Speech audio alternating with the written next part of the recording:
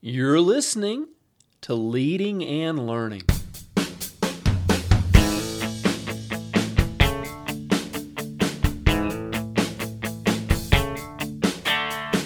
This is the place where we talk about practical leadership, theology, fitness, how to create winning habits, and so much more. My name's David Spell, and I'm a retired police officer, a pastor, a New Testament scholar, and a leadership coach. My goal on Leading and Learning is to help you live your best life. Thanks so much for joining us today. Welcome back to Leading and Learning. This is episode number 256, Creating a Culture of Discipleship, Part 1. Here's a question for you. How does your church do discipleship? Does your church do discipleship? And what do I mean when I say do discipleship? You know, the last instructions that Jesus gave before he was taken back into heaven had to do with discipleship. Matthew 28:18-20 says this. This is commonly referred to as the Great Commission.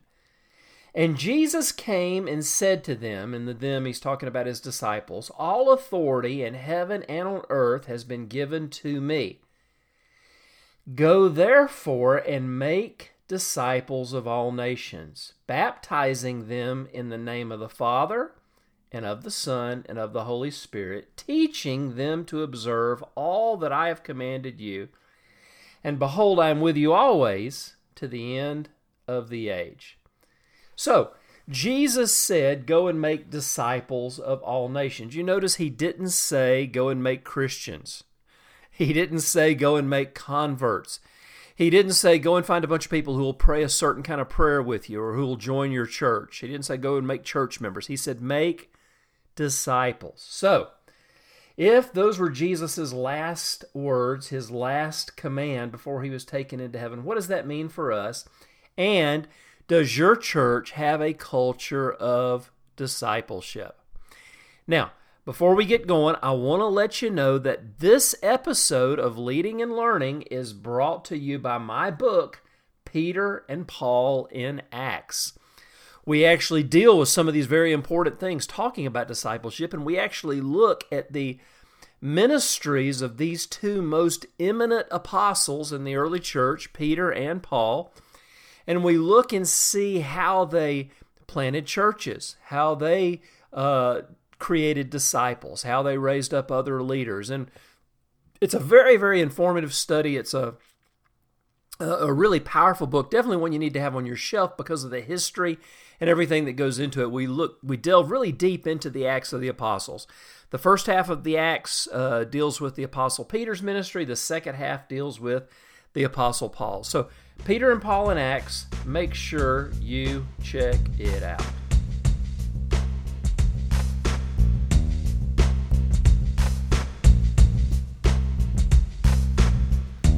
Well, all right, we're back, and we're talking about discipleship.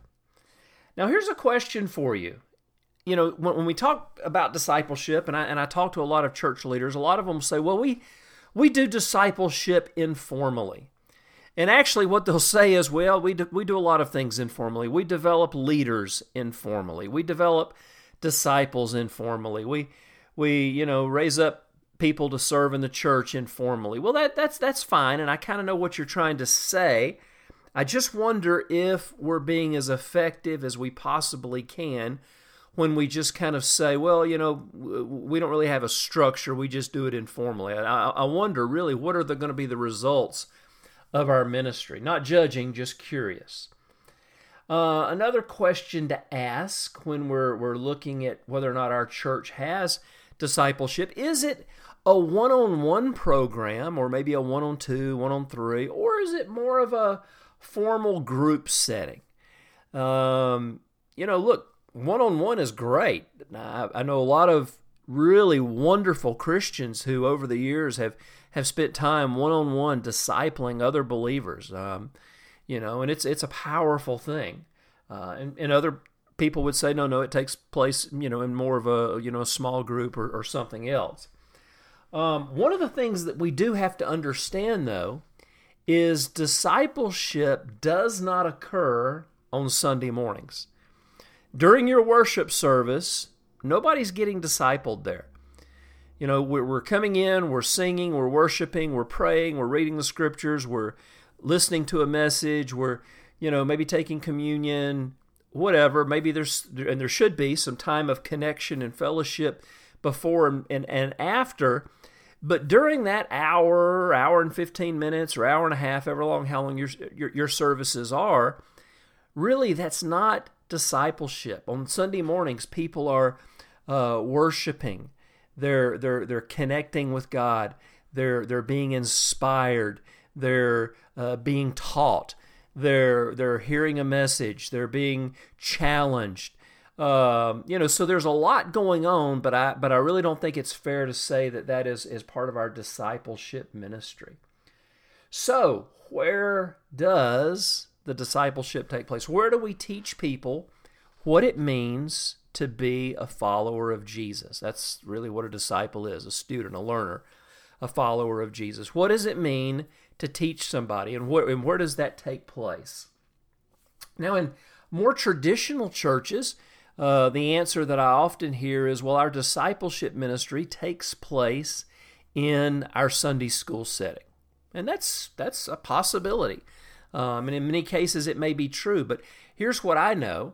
Growing up in a traditional denominational church, the Sunday school was not always a discipleship setting. Usually it was someone teaching, whether it was a mixed group or a men's group or a women's group or even a couples group, and it was somebody teaching, but not necessarily discipleship.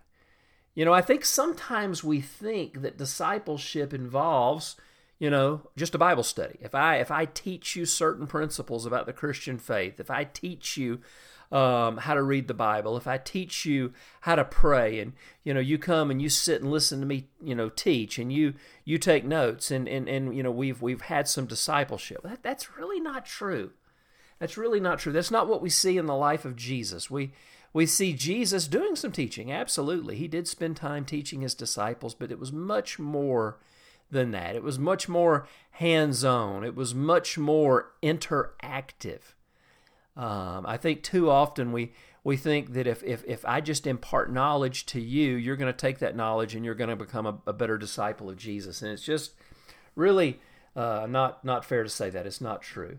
So if in the traditional churches, maybe discipleship is looked at as something accomplished in a Sunday school setting or a Bible study setting, I think in our non-traditional churches, we tend to say that our discipleships takes place in our small groups. And whatever you want to call them. Some people call them small groups, life groups. Our particular church calls them connect groups, home groups, whatever. But you've got a small group where people come together once a week, once every 2 weeks, and they're connecting, they're hanging out, there's probably some spiritual discussion and some prayer and some food and all kinds of fun things. Is that a discipleship setting? And it's kind of the same answer as the Sunday school class. It can be. It can be.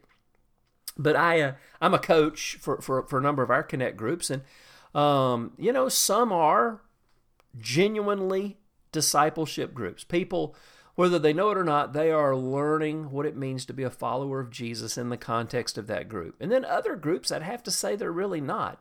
And it's no slam on them. It's not a criticism. They're just not that kind of a group. I've got some friends that run a running group. And there the emphasis is on getting together, running, maybe have some prayer at the end.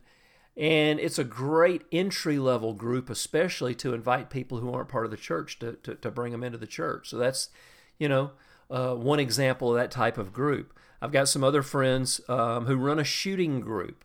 They meet at the range once a week, and they'll have a short devotion at the beginning, and then they'll get on the range and shoot. And again, they're having a great time. This is part of it. Just connecting is really, really important. And it's a great entry-level group for people who don't go to the church. So those groups aren't necessarily designed to be discipleship groups, but others are. And so it's a very important thing. It's a very powerful thing. But here's what I think makes the difference is it's our intent. The guys in the shooting group, their intention is to get together and connect and maybe be a doorway or a gateway for people to come into the church.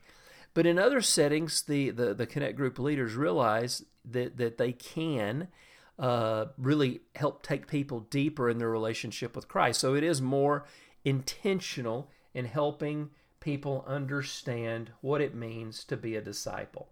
So what I want to do is we're going to start this, and I'm going to go through an article by a guy named Jim Putman, and I'm going to pull some of his ideas. It's a really good article on really how small groups, how the small group ministry in a church can facilitate this idea of discipleship. And so we're going to talk about that. And I'm going to pull some of the thoughts from the article, and then I've got some other thoughts of my own I'm going to share, and we'll do this over the next week or two, depending on how far we get. So the first thing that we want to do, and again, pulling from his article, is, one of the great ways that small groups help people develop into disciples of Jesus, to really understand what it means to be a follower of Jesus, is the small group can help this person and the people in the group initiate or to get started on the journey of self-discovery. Now this is interesting wording. We don't necessarily talk this way sometimes when we talk about self-discovery. That almost sounds like a secular thing that we might, secular term, secular phrasing. But actually, this really is a very, very important point, because when we are connected with a group of people, and we'll just say that you've got maybe 3 or 4 couples and a couple of singles in a small group. Of course, the dynamic can be different, just as an example. And you're in this group together, and maybe you're studying a book, maybe you're doing some type of Bible study, but you're sharing life together. There's interaction, there's discussion. What did I learn this week?